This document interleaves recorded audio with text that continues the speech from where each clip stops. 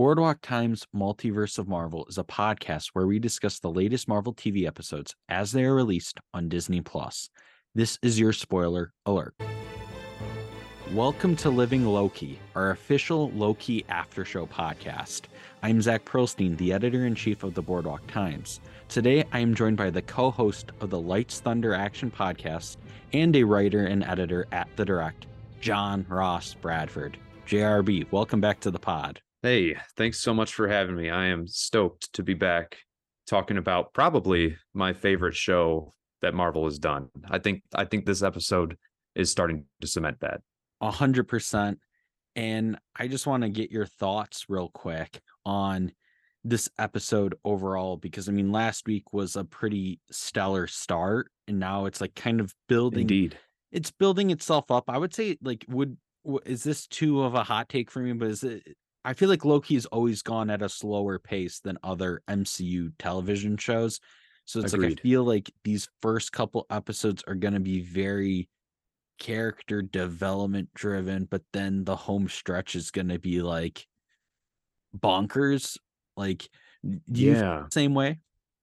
Absolutely. Yeah. They do a great job of really slowing down the pace of the episode to make the tension rise, but then they get right back into the action of it. So like it does a really good job of taking its time telling its story.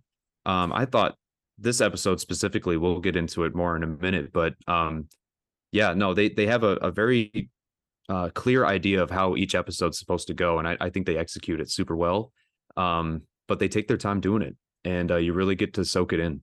100%. And if we were like doing a star rating for this episode, what would you give it? Like if we were doing like a letterbox style rating. You know, I love Letterbox. Yeah, letterbox is great.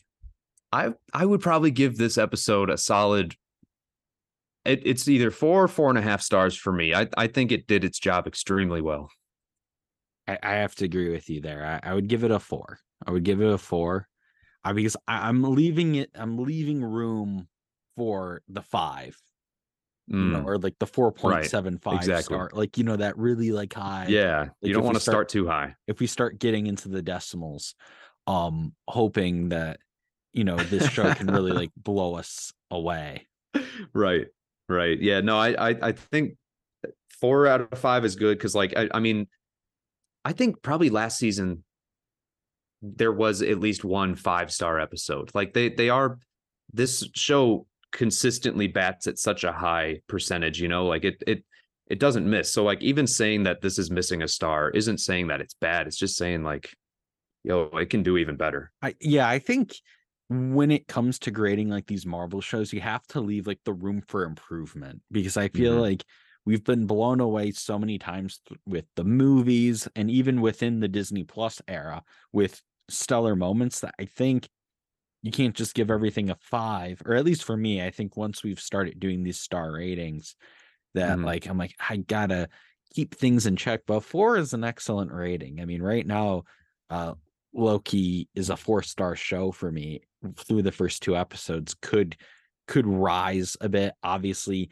I am more waiting to see things hit the fan, essentially. Right. I mean, this episode was very character driven. I would say there was still a lot of like massive plot ramifications here. I mean, we still have Renslayer is missing, Miss Minutes is missing, the temporal loom has become a ticking time bomb, which I don't know if you're not paying attention. I don't know if people are realizing there is a lot of like little things they're like breadcrumbs they're setting up for something massive.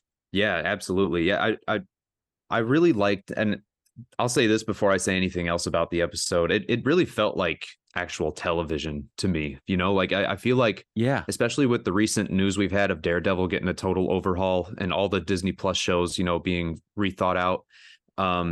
This show feels like Marvel's first real response to how their shows have been critiqued lately. It doesn't feel like this was, part 2 of 6 of a really chopped up movie that they made into a miniseries. Like, this felt like an episode of television that had its own very well thought out story. And like you said, it was very character driven. This was definitely an episode where we were getting to learn about where these characters are in their journey right now. We had very serious moments with Loki, Mobius, and Sylvie, as well as B-15. Those are four of the most core characters to this. My only complaint is that we I feel like Kang wasn't nearly as present in this, or He Who Remains, as he was in the first episode. But this show has done, such a great job of really segmenting these episodes where they feel like they're their own stories. And that's what the television side of Marvel should feel like. Um, and the first season was great at that too. But yeah, there's so many different little pieces that they're working into that. And that's why I think the show is so well thought out, is because while these separate stories are all taking place, they're still all being pulled back to that main narrative that was set up in that first episode, that temporal loom. What's going on with it? What is Ouroboros working on? How does he even know how to actually fix it, or is he just giving it his best shot and hoping for the best? It seems like all of that is up in the air, but it seems like it's in the background. It seems like it's very secondary to what's happening. It definitely feels like Loki, and this goes to piggyback off of your point about it feeling like a television structure, is that the A plot currently has been the Sylvie situation, I will call it. And then the Mm-hmm. B plot is Ouroboros trying to figure out this temporal loom. Because Right. I think they're doing like these, like an A plot and a B plot, like that's like a television like 101 thing. And I do Right. think it is quite interesting that Loki feels the most like television, since I would say She-Hulk, because She-Hulk had at least like 9 episodes and there was an actual like showrunner behind it. But I do think Marvel's TV future is going to be extremely bright because they're going to follow the actual TV Yes. standards and practices. But I do think Marvel fans will now have to get used to TV budgets as well, because I don't like that's a thing that I've been seeing like online, where everyone's like, oh well, it's gonna be great because now they're gonna be able to do a 16 episodes of this, or like Hmm. 20 Hmm. episodes of that. And I'm like, they ain't doing that. Or like it's not going to be balls to the wall all the time. Right. Like, I Yeah. mean, if they reinvent this or like refix their television strategy, they're not going to be going as nuts as some of these like 6 episode events go. So I'm just curious, like with like Loki season 2, which I'm assuming Loki season 2, I'm pretty confident is going to lead into Loki season 3. Yeah. I'd be surprised if they find a way to cap this story off in. Are we doing 6 episodes this season as well?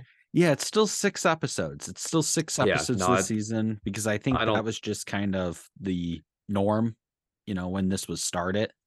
Yeah, no, I see. I think you're right for several reasons. First of all, this story's far from over. Just as season one really just felt like it was cracking open the story, I don't think season two is going to close it. But also, I don't know where else Loki fits right now in the MCU.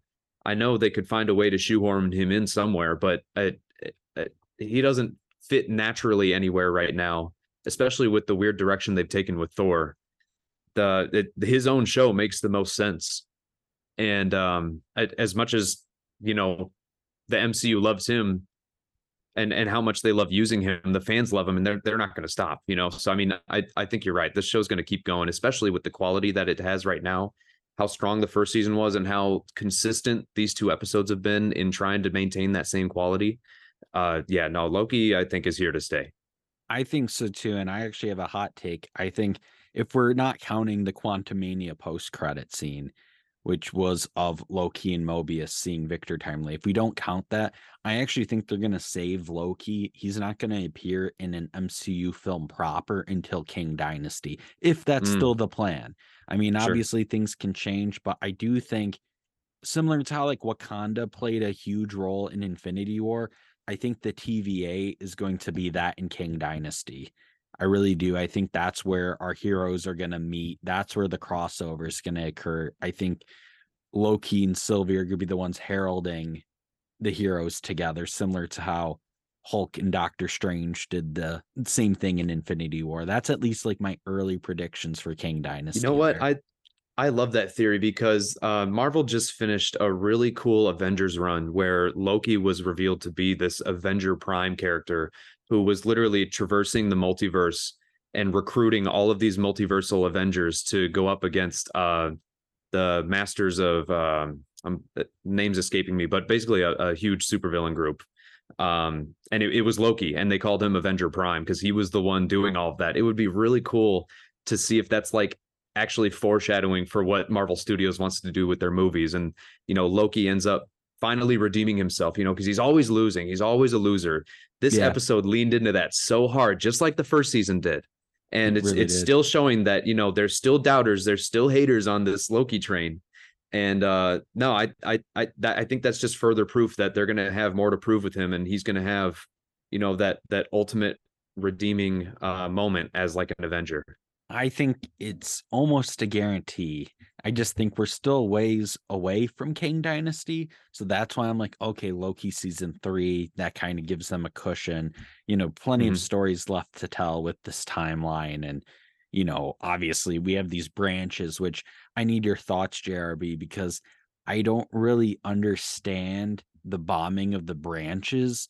I understand Mm, why, I understand partially why they're bombing the branches, but from a MCU at large standpoint, we're in yeah, the multiverse saga. It feels super confusing to have the kind of the biggest moment in Loki season 1 kind of be minimized already, unless totally. they're going to pull the rug from underneath us in episode 3 and 4 and reveal that that didn't work or something. Right. I don't know. I just still remember that iconic image at the end of season 1 where we thought the branches were out of control, and then we're like, oh wow, they're really out of control, and everything's spiraling.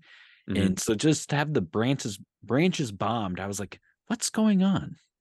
Right. No, I'm totally with you. I feel like, the whole climax of season one was when, the sacred timeline had been broken and all of these branches started to form and they reached that red line, and the TVA swore that once the branches reach that red line, things go critical, and there's no turning back and things can get really nasty.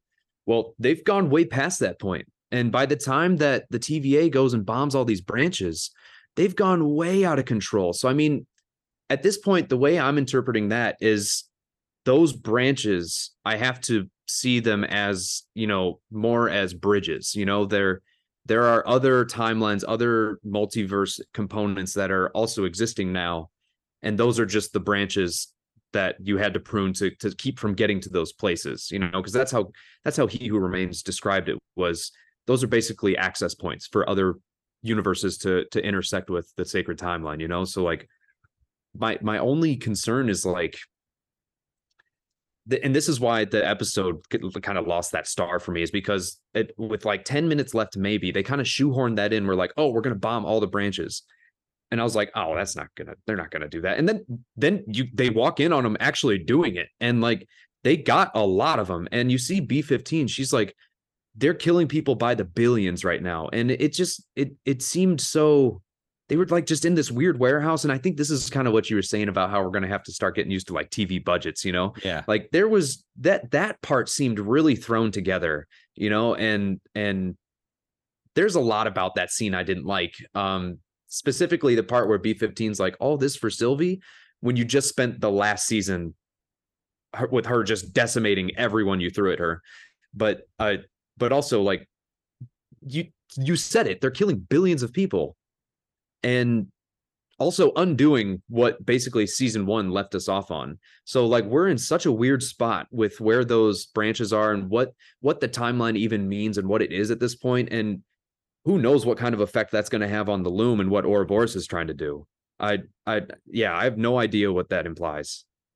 Me either. And I'm just struggling with the whole bombing of the branches from the standpoint of it was such a significant moment in the finale of season 1.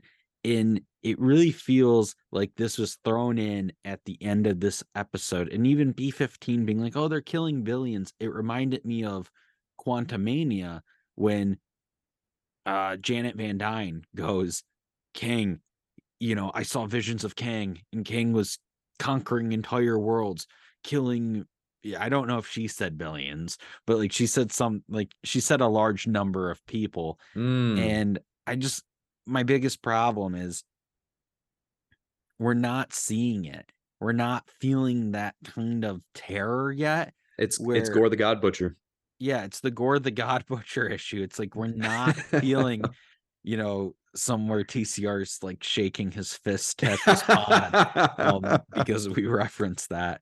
But uh there yeah, you're right though. It's just like what are we like at some point we have to show something and make things feel more critical. Like I would have even liked like seeing Asgard on a branched timeline and we have like younger actors, maybe Yeah. unknowns playing Thor and Loki, and then they get wiped out and we get to see what does a branched timeline or a bombing of the timeline, what does that look like in real Mhm. time? Because the most significant moments in the MCU so far is like when you see someone get snapped and they Yeah. fade to dust, or if you see someone go through Doctor Strange's portal. Those are like Mhm. the big moments where during the multiverse saga, we haven't had that like kind of like, oh crap, that's a Kang moment. Like we haven't really had that, in my opinion, and they need to figure out like what's that gonna be, whether it's like you start seeing like timelines go nuts or like well, like what's our like clues of Kang essentially. You know what? I think the only one that they're really using right now is the effect that you see when you prune something, when it Yeah. escapes time, you know? So I think that's what they're really trying to nail in is the effect of pruning something. Because even after, Loki and Sylvie got through the void and defeated Eliath and made it to He Who Remains, they're still making it a point that you can and you should be pruning anything and everything that's not on the sacred timeline. And so, I mean, I still see that as Kang's, main weapon of choice because he has weaponized the TVA to do that. And those bombs that they were holding, that's exactly what those were. They're the same charges that you would plant in the season one events where they would go on a branch timelines and prune it before it got too bad. They would just set off a temporal charge and they would leave. And so I assume that's what they were doing here is they were just jumping in, dropping a charge, leaving, and then just, rinse and repeat and just keep doing that on different branches. Because once you drop one of those charges, if I'm not mistaken, it doesn't stop until it consumes basically everything. Um, so I mean, uh, that to me, we saw it so many different times in season one of them visiting different timelines and either preventing or witnessing the pruning, and Yeah. we felt like we were a part of that. But now it seems like more of a thing of the past and it's something we're just supposed to accept. And I feel like you said, that should still be a really driving point of this series is just like with the snap and the fading away that you saw in Infinity War and we had to sit with for a full year. You got to see Iron Man do it right back to him, and then you got the satisfaction of seeing Thanos get a taste of his own medicine when he got snapped away. The same effect, very recognizable. And the portals, same scene, same effect. Yeah. So I mean, even the Bifrost, there are definitely very recognizable things. And if you're gonna do something like pruning outside of a Loki show, you have to have that sort of effect attached to it, or the viewer might not even catch on to what's happening. And so like that would be like doing the Infinity Snap in a Loki series and then not or following up on it in like a future movie, without having the same effect. It's missing something.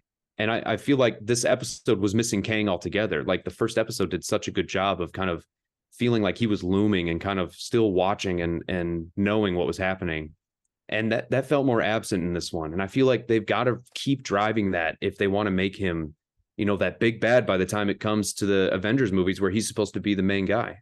Yeah, if they want King to be the guy, they have to keep hammering him home. I mean, they have to keep making him this big threat. And my biggest thing with King right now in this series is he captured all these people and put them in the TVA.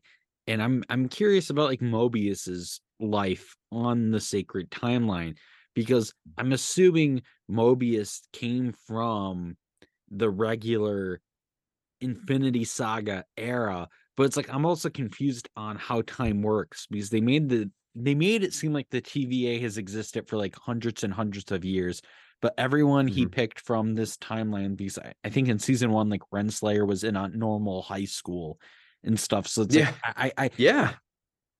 That's a I'm good point. struggling on the timeline aspect of this, or like Like, was King just like King just was absent during the Infinity Saga, or like, it's like, well, what was the whole like?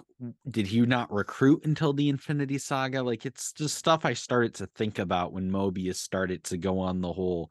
Well, I don't want to find out what my life was like, because I'm like, Yeah, I'm like, well, when did they pick him up, or did he actually pick these people up from across time? Like, it's just so that's a like, good question. yeah, Yeah, I'm curious about that because I mean, I guess we still don't really know how far into the future Kang was, when all of this happened. Because like we got to remember Kang's a normal dude. Like he is using technology to do this. Like yes, he has elevated to a point where he seems like he's god tier, but like it's all through tech. So like when did his tech become advanced enough so that he could start doing this? Because that's really when it all started. And I think that's really crucial because they keep talking about the end of time. I want to know what point in time that multiversal war actually begins because they're always talking about the end, but they're not worried enough about when it all begins because they could already be in it right now. that's a big point. Yeah, that could be and that could also be what Kang Dynasty is as well. It could be like the start of their war. Right. Like, Yeah, it could be the precipice of it. yeah, I'm very curious to see how they like make that work in the end, because it's like I do we need Kang more fleshed out, I think. I Absolutely, mean, we do. because he's like from the future. I mean, he is a pretty big backstory that needs to be really touched on. And obviously, there's some outside circumstances that might have us not get that.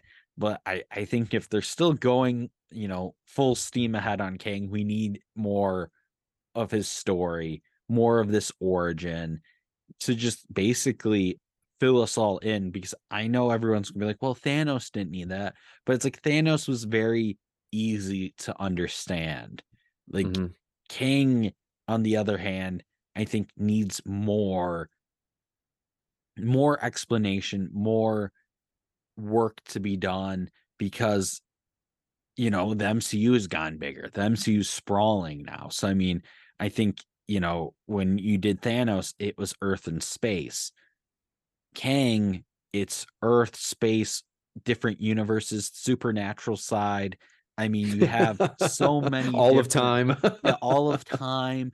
I mean, you're gonna have to explain, you know, how different universes, like you have to explain his threat, what he Right. wants in a better way than, it's gonna take them a couple titles, honestly, to really get this Yeah. through. Yeah. I agree, and that's why I feel like they have to be progressing that story in every episode because especially if they're only doing another six, there's still so much about him to that we have to unfold, and there's not a whole lot of projects that we can expect him to show up in before those Avengers movies come around. Like Loki seems like the place to really develop the character, Yeah, because we've only seen him in an Ant-Man movie otherwise, and although they did give him a great opportunity to kind of flex a little bit. That was really all it was, and I feel like there's still more that we need there. Yeah, and I mean, if we only have 4 episodes left, like you said, Ravonna Renslayer is still missing. Miss Minutes is AWOL. Like there's so much about that relationship that they're still trying to kind of unpack that like really makes you wonder like how much we're actually going to know about King by the end of this season. for sure. And I think we're almost to the Victor Timely stuff. I think that's going to be our big King. Will be the Victor Very exciting. Timely. I think that'll be exciting to just see how it's portrayed. Honestly, I'm excited to see what's this King variance deal, and like how does it work. And I'm just gonna be very curious to see how it plays into everything. But I do think it'll be interesting to see, what does Loki season 2 do, and is it connected to any other titles? Obviously, we're already going on the path of it's going to lead to Loki season 3, but do we think Loki season 2 does a wrap around to Quantumania? Do we Mm. think we circle back?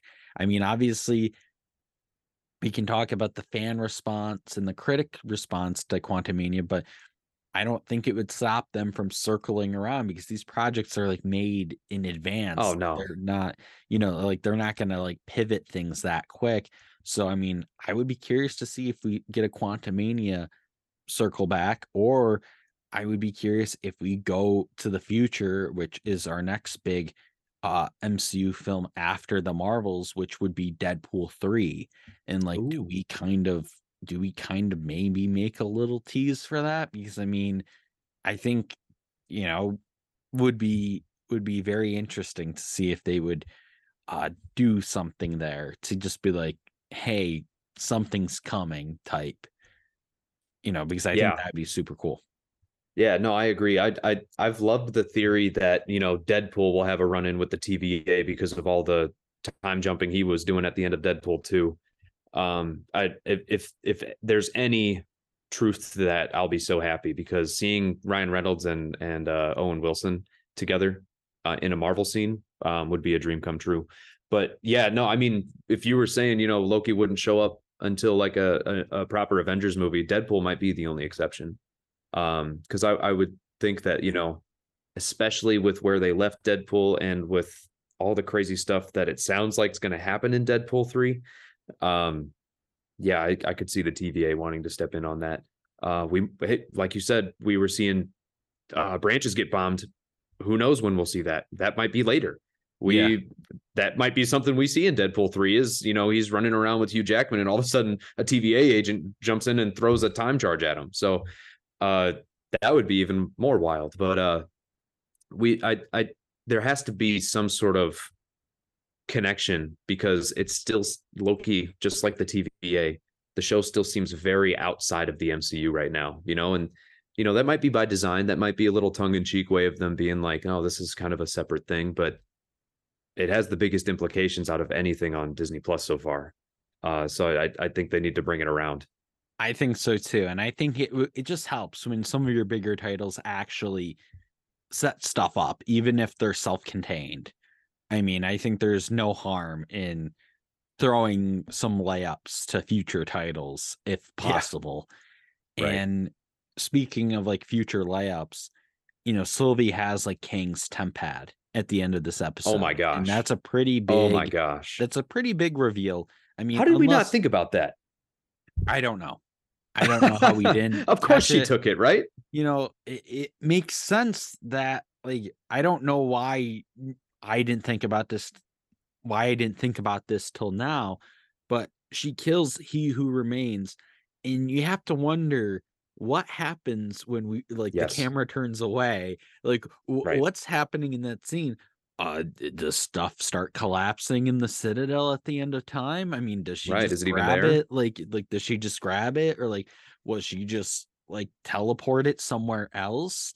I mean, it does make sense that she would grab it, and I would assume that Kang's temp pad has a different level of reach than a regular TVA temp pad. So I'm assuming Kang might be able to even go on branches that might not even be known to TVA. And this might be my Star Wars brain kicking in, but like I think it could be cool if there is some branches or universes that are undetected by the TVA, similar to how in Star Wars sometimes how there's planets like in the outer rims or like Yeah. something, and they're like, Yeah. oh, Like a that was secret hideout. like this wasn't on the star map. I would love it if there's like undetected timelines, and maybe that's how Secret Wars happens. Maybe Tobey Maguire's timeline's undetected. Maybe Hugh Ah, Jackman's timeline's undetected, and that's how they yeah. get the gang back together. I'm Oh just going man. theory crazy tonight. I did not expect myself to go to this level from this episode, but I don't know, stuff's clicking tonight. I love that, man. The scene at the end with Sylvie holding the temp pad while she was sitting on the truck, that really resonated with me. Like, first of all, it just felt like a post-credit scene. I really feel like that was supposed to be the scene after the credits, and they were like, nah, move it up, just like they used to Yeah. do with She-Hulk. But um that was Loki not being able to resist taking the Tesseract when they were fleeing the Asgard vault. That was the exact same behavior. Was she killed King, she accomplished the mission, but I'm gonna take his temp pad. Yeah. It's just she couldn't resist it, and now she's dealing with the consequences of it. It's you really are the worst, brother. She's trying to have that simple life where she's trying to enjoy the world that she's walked in on in the early 80s in Oklahoma, working at a McDonald's of all places. But yet she's going to be her own demise because she couldn't help but hang on to Kang's tempad. And although she wanted to leave it behind her, and she says, there's no way that could be the future because I'm not involved anymore. Of course, she still has this ace up her sleeve because she's a Loki, and that's what they do. Yeah, that's a really good point. Yeah, she's Loki. She's going to keep up to the scheming plans there. And speaking of being Loki, I think one of the highlights of this episode was Loki going through uh chronicling Avengers 2012 and referencing like Tony Stark and how he got mad at his brother and father, so he decided to just take over New York. Oh I my thought, goodness. great scene. Oh, one of the best lines. Oh, yeah. That was great. That whole interaction where he's talking about, his history with Tony Stark felt so comic booky, just referring to an old run-in with a former foe, like it was just, rehashing old times. That whole scene was really impressive. And my wife turned to me and she's like, wow, they're both eating pie, but neither of them are talking with food in their mouth. And I was like, thank you. Finally, a show where you can have a scene where people are eating, but they're not talking with food in their mouth. I don't know why, but that's always bugged me. And ever since I pointed it out, now it bugs her too. But that scene in particular, you were talking earlier about character growth and character progression and fleshing out, who we've been spending time with, both for Loki and Mobius. That scene really stuck out to me because it reminded me of all the times that Mobius and Loki sat down together in season 1. But I don't know if it was every time, but I feel like the majority of time they sat together in season 1, Loki was on the left and Mobius was on the right. And it was because Mobius was either interrogating him, giving him life advice, showing him the way, or Loki salting and sodaing his salad or, whatever. But this time Loki was on the right and he was tending to Mobius's needs while Mobius is kind of having a existential crisis a little bit, kind of in denial a little, where you can see Loki's trying to coax it out of him, but like they've totally flipped. And now Mobius is kind of the variant in distress, if you will, who's kind of pulled out of time, trying to, come to terms with his reality, while Loki is the one kind of trying to guide him on that journey. And I think that speaks volumes to where Loki has ended up as a character so far, and how much better he has become. But I think it also says a lot for his future too, because he's really starting to shape into this leader, this natural leader at the TVA, where he's like, how about we go grab a piece of pie? Let's talk about it. And he's kind of taking control of these investigations and these interrogations. And he's saying he doesn't work there, but it sure sounds like they're starting to answer to him and starting to agree with him more and more. And I think that's really exciting. And they're communicating that so subtly, and I love it. They are, and it seems like Loki's really gelling, fitting in with the TVA. He also has that like time slipping thing going on in the background where he's been in the past, he's been in the present, he was in the future. And I think they solved that for the most part. But yeah, a lot is going on in Loki. But the pie scene was terrific. I think everyone was excited to see how that was going to go, since I think one of the first trailers when it was shown, the key lime pie, everyone was kind of it looked interested. So decadent, so good. Yeah, I'm sure they will be selling that in Avengers Campus in no time. But then again, they've dropped the ball on food stuff with the MCU. There's been a lot of MCU food. Yeah, like it's surprising because they're really good in the parks of getting like the characters in to Avengers Campus. Like for example, Ouroboros, he's already in Avengers Campus. Like wow. Yes, like they already got someone to portray Ouroboros. And a Loki as the TVA variant. But when it comes to food, for some reason, it's a blind spot, I guess, because I remember when they did the pizza bowls in Multiverse of Madness, and I was like, oh my gosh, this was tailor made for the land. This is going to be their like big hit. They didn't do it? No, they didn't do it. And Oh man. As a Disney Parks guy, JRB, I'm like, man, they have so many layups sometimes that like Yeah, they that's like tough. they reference like so many like things within the MCU that I'm like, oh, this could be easy to like transition into the land Oh and like man, really that make it hurts. cool. Yeah, it does.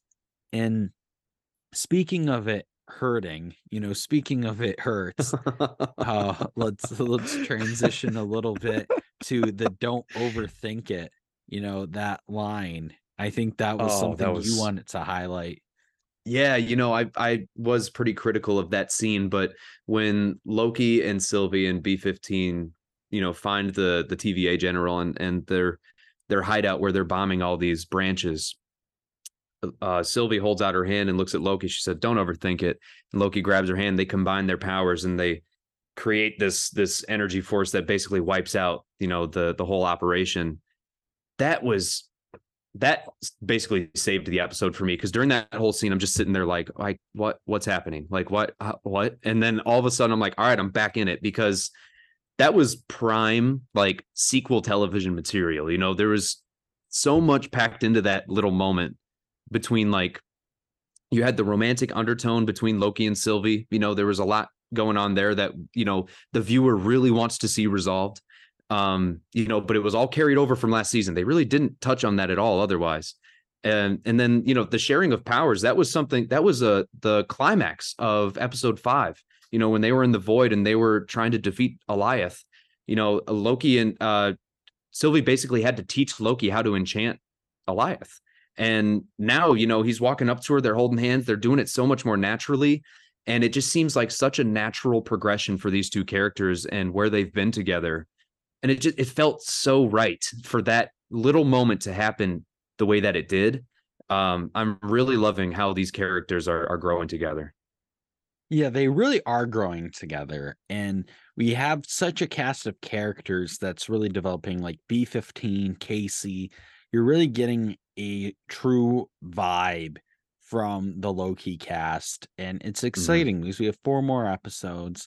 And I'm assuming the action's just going to pick up from here and that the storyline is going to get nuttier because, I mean, the first 2 episodes threw a lot of multiverse Yeah. TVA world building at you that I think a lot is going to come back into our faces.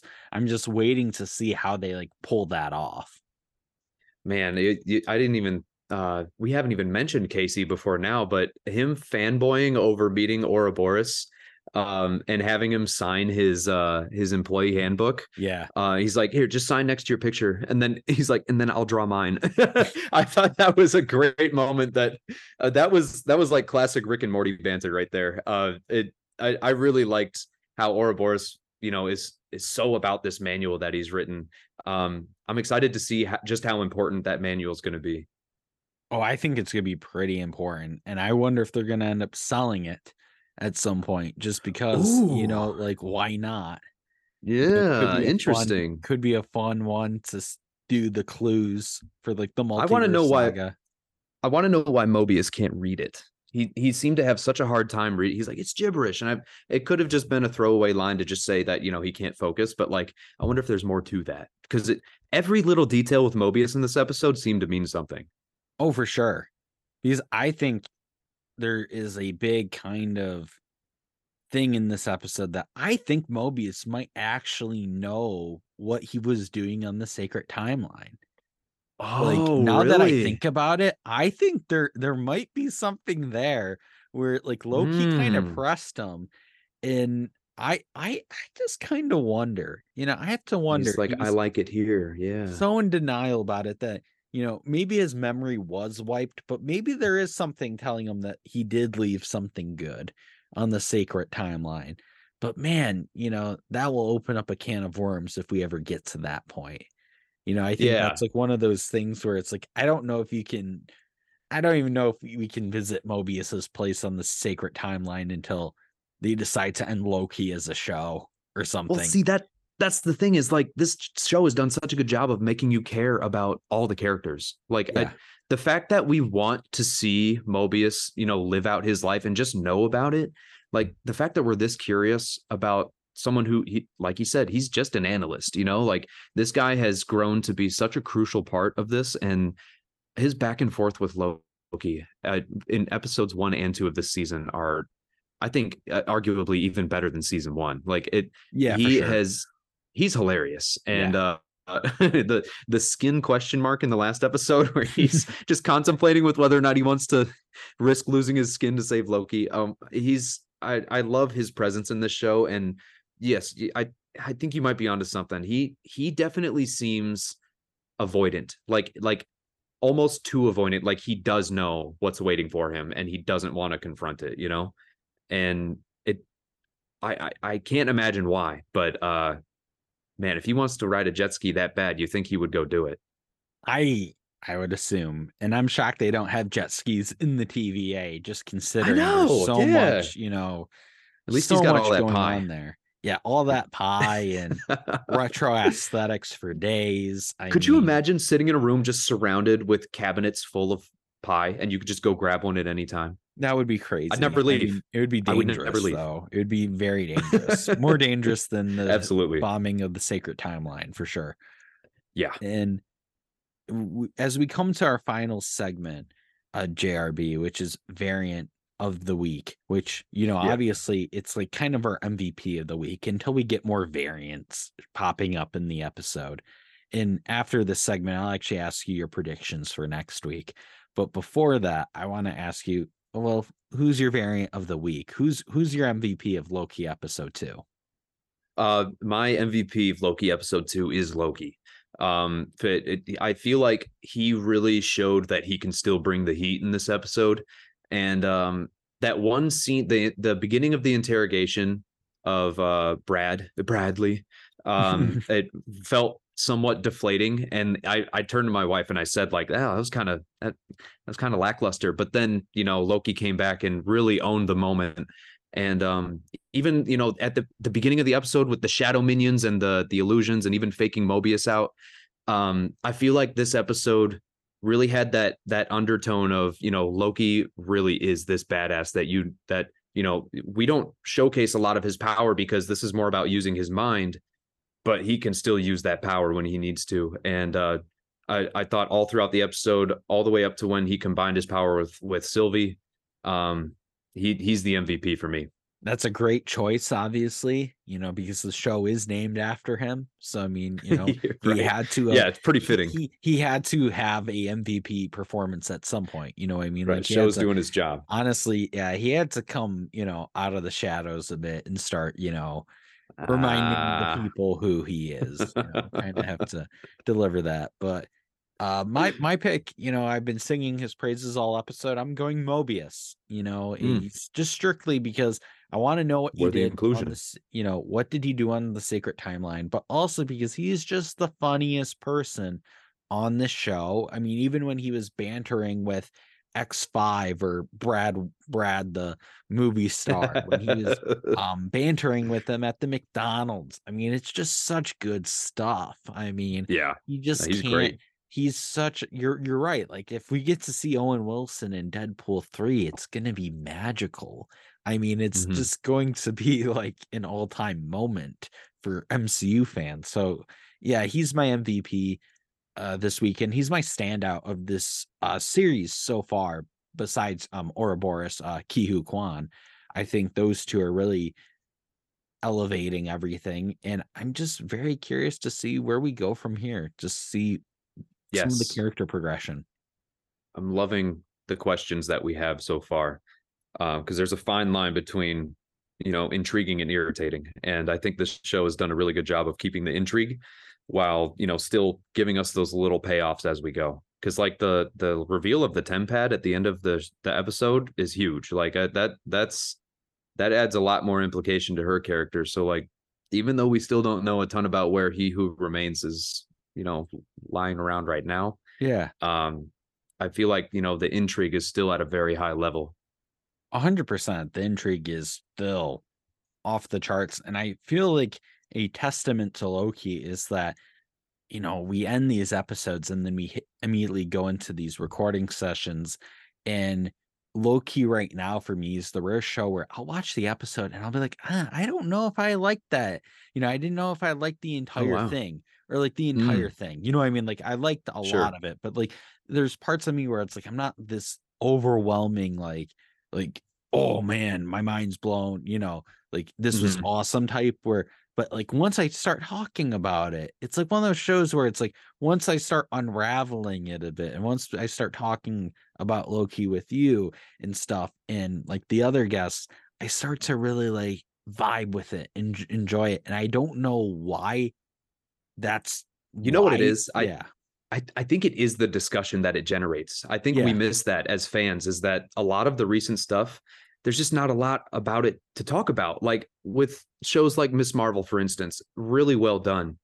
But like it's also really contained and it didn't totally create that conversation that Loki creates, because I feel like Loki just does a better job at honoring what it comes from. And, there's still that MCU familiarity with Loki, who's been around since, the fourth movie in this entire franchise. So I mean, I think that has a lot to do with it, is that this still feels like an MCU mainstay because he is. And, with a lot of this new stuff, they're kind of just expecting us to latch on when, really what we're passionate about is the stuff that we've spent so much time with. I think that's also a good point. And I think that's something like to just tie our entire conversation together. That's something with their recent changes for their overhauling Daredevil Born Again and they're basically restructuring their television division to be more television focused TV Mm-hmm. execs. They're not gonna split focus with film. It's all good changes. Everything's positive. They're gonna actually have pilots and showrunners, and they're not gonna just go film 6 episodes at $150 million and just hope for the best and fix it in post. Right. I mean, but I think the point you just said right there is I do think they need to focus on what the fans want. And I think with the Disney Plus era, they did just kind of drop you into things and expected you to latch on and care. Like I liked Miss Marvel, but like when you think about it, that was very dropping you into a world that's very kind Mm-hmm. of I would say unfamiliar. There was still MCU stuff in it, but like still just very different. And then She-Hulk, I would say, even with Bruce Banner and some of the MCU people in it, still felt very different. Felt, at times just not as MCU like. And then Moon Knight as a character too. That show, I think, there was just a lot. Mm-hmm. Werewolf by Night as a special. I think Yeah, the there's a Disney ton of them. Plus era, they have really they threw stuff into Yeah. they just threw stuff and expected people to latch on. Where that first year of Disney Plus, where it was WandaVision, Hawkeye, Loki, and Falcon and the Winter Soldier, you had all post Endgame stories. So there's this natural kind of like, ooh, okay, post blip, post, Right. let's just keep watching. This is like kind of continuing our post Exactly. Endgame. Yeah. So it was easy for them. But then when 2022 came around, it was hard for them to really kind of give reasons to care about some of these characters just on their own. So I'm very Mm-hmm. curious with their television strategy in the future, like something with like Daredevil and other shows. Like, what characters will they pick? How will they focus on it? Will it be part of the universe? Like, how will they make this work? I think that's gonna be my biggest question. Same. Yeah, I think they are giving it a lot of attention. I think we are feeling that already with how this show is. I know the first season was so well thought out and so meticulously done that, you could tell there was a lot of passion and a lot of thought behind it. And I do feel this way about this season too. Um, and I'm hoping that the rest of the, Disney Plus slate will kind of follow suit, because this is a great example to follow. I know we keep talking about the Daredevil news, but with the overhaul that they're bringing, that one of the main criticisms that Kevin Feige and the studio had was that this Daredevil Born Again series didn't feel like it reflected or kind of respected what the 3 seasons of Daredevil was on Netflix. And I think he said something like, Matt Murdock wouldn't even have been in his Daredevil suit until like episode 4. That sounds a lot like She-Hulk to me, where we're expecting one thing and they're focusing on something else entirely and not focusing on what the fans want to see from these projects, So like, for sure.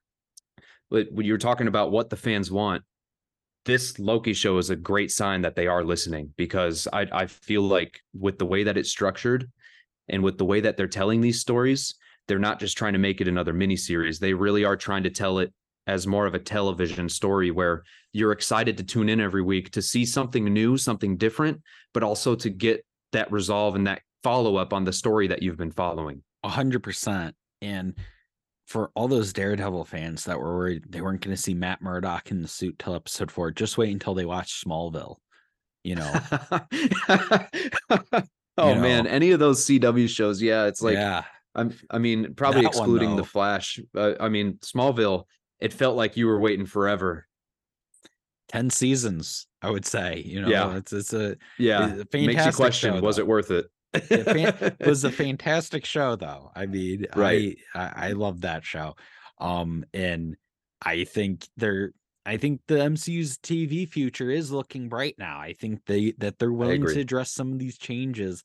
And I've said this in the past on this podcast, if they just focused on like 2 shows a year and just really like nailed them within the Mhm. universe, I think there would be such a different, vibe. Like not like don't worry about getting us like don't be like so concerned about like, oh, we need Ironheart, Echo, Wonder Man, Agatha. Like, don't worry about that. Don't worry about that limited series stuff. Like, if we just went like Daredevil, Loki, like let's do an example, Daredevil and Loki in 2025, but then in 2026 it's like a revamped Miss Marvel and a revamped She-Hulk. I'm just giving examples, obviously. Sure. It's like, Yeah. like I think that would be good. Like I think that would be good where it's like you're kind of like alternating Yes. years. You're focusing on like characters and like you're focusing on that like kind of character development. You're not Totally. just, I think right now I think they were just so focused on just trying to get so many different shows Just out in this constant. limited series format that it was just not clicking. Not at all. No, Disney Plus has felt like such a revolving door for the Marvel content where, they stay for a minute and then it's on to the next thing. And if you're going to call it a season of television, then commit to it and make it a season's worth of television. Put the time and the money into it. Make it anywhere from 12 to 20 episodes and really commit to a story in that format and make something great out of it. You see Marvel shows like Agents of Shield and like even Agent Carter, or the Netflix series like Yeah. Daredevil and Punisher, multi-season stories that went anywhere from 10, 15, 20 episodes a season, and they told really good quality stories, and they took the time to do it. And I know Marvel wants to expand the universe and introduce all these characters, but if they can condense it to fewer properties, they can still introduce the same amount of characters they want to introduce. Yeah. Some of these origin stories that they're telling don't need their own series to begin with. And some of them 1000%. coming up, I even think like, why are we doing this? Me too. But Yeah. please don't take away the Agatha series. I need that. Yeah. We need that. That's going to be Yeah. amazing. But I really like that. I like your idea of, just doing a couple shows a year, making it a couple months worth of television, and really dive deep into some of these stories you want to tell. Cause that's where the MCU was so good, is the storytelling of these characters. It wasn't about all these different superpowers. It was about the human element and the story behind it that really made it resonate with the fans, and if they can keep doing that, I think they'd be much better off. Yeah, and I think my final point on this too is I think even if they go as bold as, you just do one MCU proper series a year where it's like, let's say you just do a Daredevil, but then your secondary series, maybe it's a prequel series with a young Hank Pym, young Janet Van Dyne, young Agent Carter, young Howard Stark, and you do the kind of Mm. like a prequel series that is kind of like in the MCU, but MCU adjacent. Like, and then it's not like you're worried about the timelines or how is this going to tie into that and stuff like that. I think they Sort of could, like a what if thing. Yeah, like almost like a what if thing. And then, or like you can do an MCU TV series where it's like just like, like the average people in the MCU and like the news of like how do these people react when the I guy at miss the that. Eternals shows up? I It's I like I really want that. The human perspective is like yeah. something that I think the MCU is totally lacking right now. And I think if they didn't if they didn't reimagine the Daily Bugle to be like a fringe website, my pitch would have been like you do a Daily Bugle series set in New York, and then you just Ooh, you kind of Daily Planet Smallville it in a way where you just kind of, yeah. Peter Parker doesn't even have to be in it. Like you just kind of, there's so much always happening in MCU New That could be how York. we meet Eddie Brock. Yeah, I mean, exactly. You could just yeah, kind of like go for fun. that would be fun is to have like, kind of that boots on the ground type of perspective where you have someone like a reporter that can be on the scene live but not a part of the action. They're just witnessing it and Yeah. reporting on it. That would be really cool. Yeah. And it's like you have the animation shows too. I mean, like they do have a lot of avenues they can go down. So I'm curious to see what they end up doing. Obviously, though, they have some shows they have to get through. I mean, they still have shows that they filmed, which I think Get through, people, yeah. yeah, that like I hate saying like get through, but I think people No, are but expecting, if you think of like yeah. Echo, I mean, what are Well, we expecting from that show? nothing. No one's expecting anything from Echo because if you can tell, if you can read between the lines, I mean, they were going to drop all the episodes at once. I mean, what Right. does that tell you? They've never done that, and they were going to drop them all Right. at once. It was That was like also releasing a movie in theaters while also releasing it on streaming same day. You just have like no exactly. confidence in it. It's a sacrifice play, and also, I hate saying it, they greenlit Echo at the height of the streaming era boom, where they were greenlighting Where they were saying every yes to single everything. thing. Yes, and they were like, "Oh, it's a spin-off of Hawkeye. It's Echo."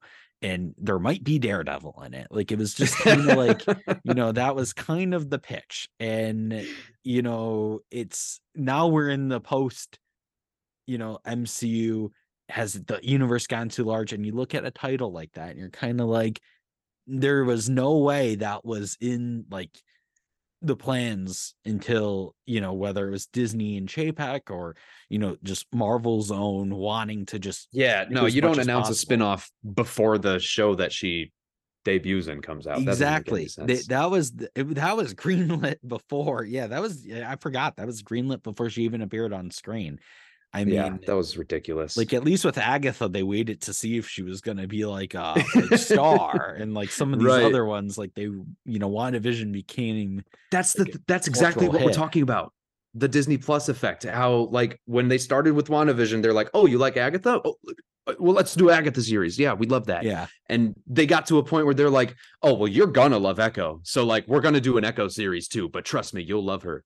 And it's like you haven't even given us a chance to know this character before you're committing and doing like a full send on Disney Plus for this hero that no one knew before the show, and they didn't do a very good job of introducing in the show. It's yeah, like if there's almost no hype around her, and I feel like it's their own doing. Like that it yeah. they made their own bed in that situation. They did, and I think that's why they are going to just, send it off in January. I mean, they're gonna just they are going to, if they're smart, they just kind of, releasing all the episodes at once for that one. I'm actually kind of excited for it because, you know, I want to watch all the episodes and then just record one podcast on it. Like, I don't want to have to do weekly episodes on it. Like, I Oh hate man. saying that, but yeah. Uh Man, Loki episode 2. We're not excited for Echo.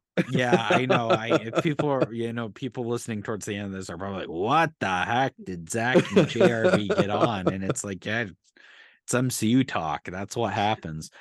But Love JRB, it. I think we've came to the end of this pod. I mean, obviously we could have rehashed more Loki or rehashed, Marvel's new TV strategy.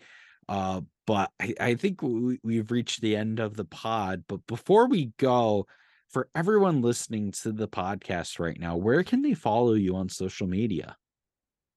You can follow me on, well, I don't know what to call this app anymore. I call it Twitter, but apparently it's called X now.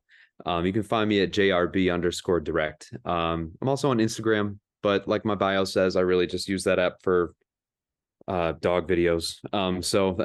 Twitter's kind of where I live when I want to be on the internet. For sure. Yeah, Oh, and Twitter, Letterboxd. You talked about it earlier. Letterboxd. I mean, Letterbox, same handle. that's where yeah, JRB_direct. That's where I really shine. Awesome. Fantastic. I can't thank you enough for being on.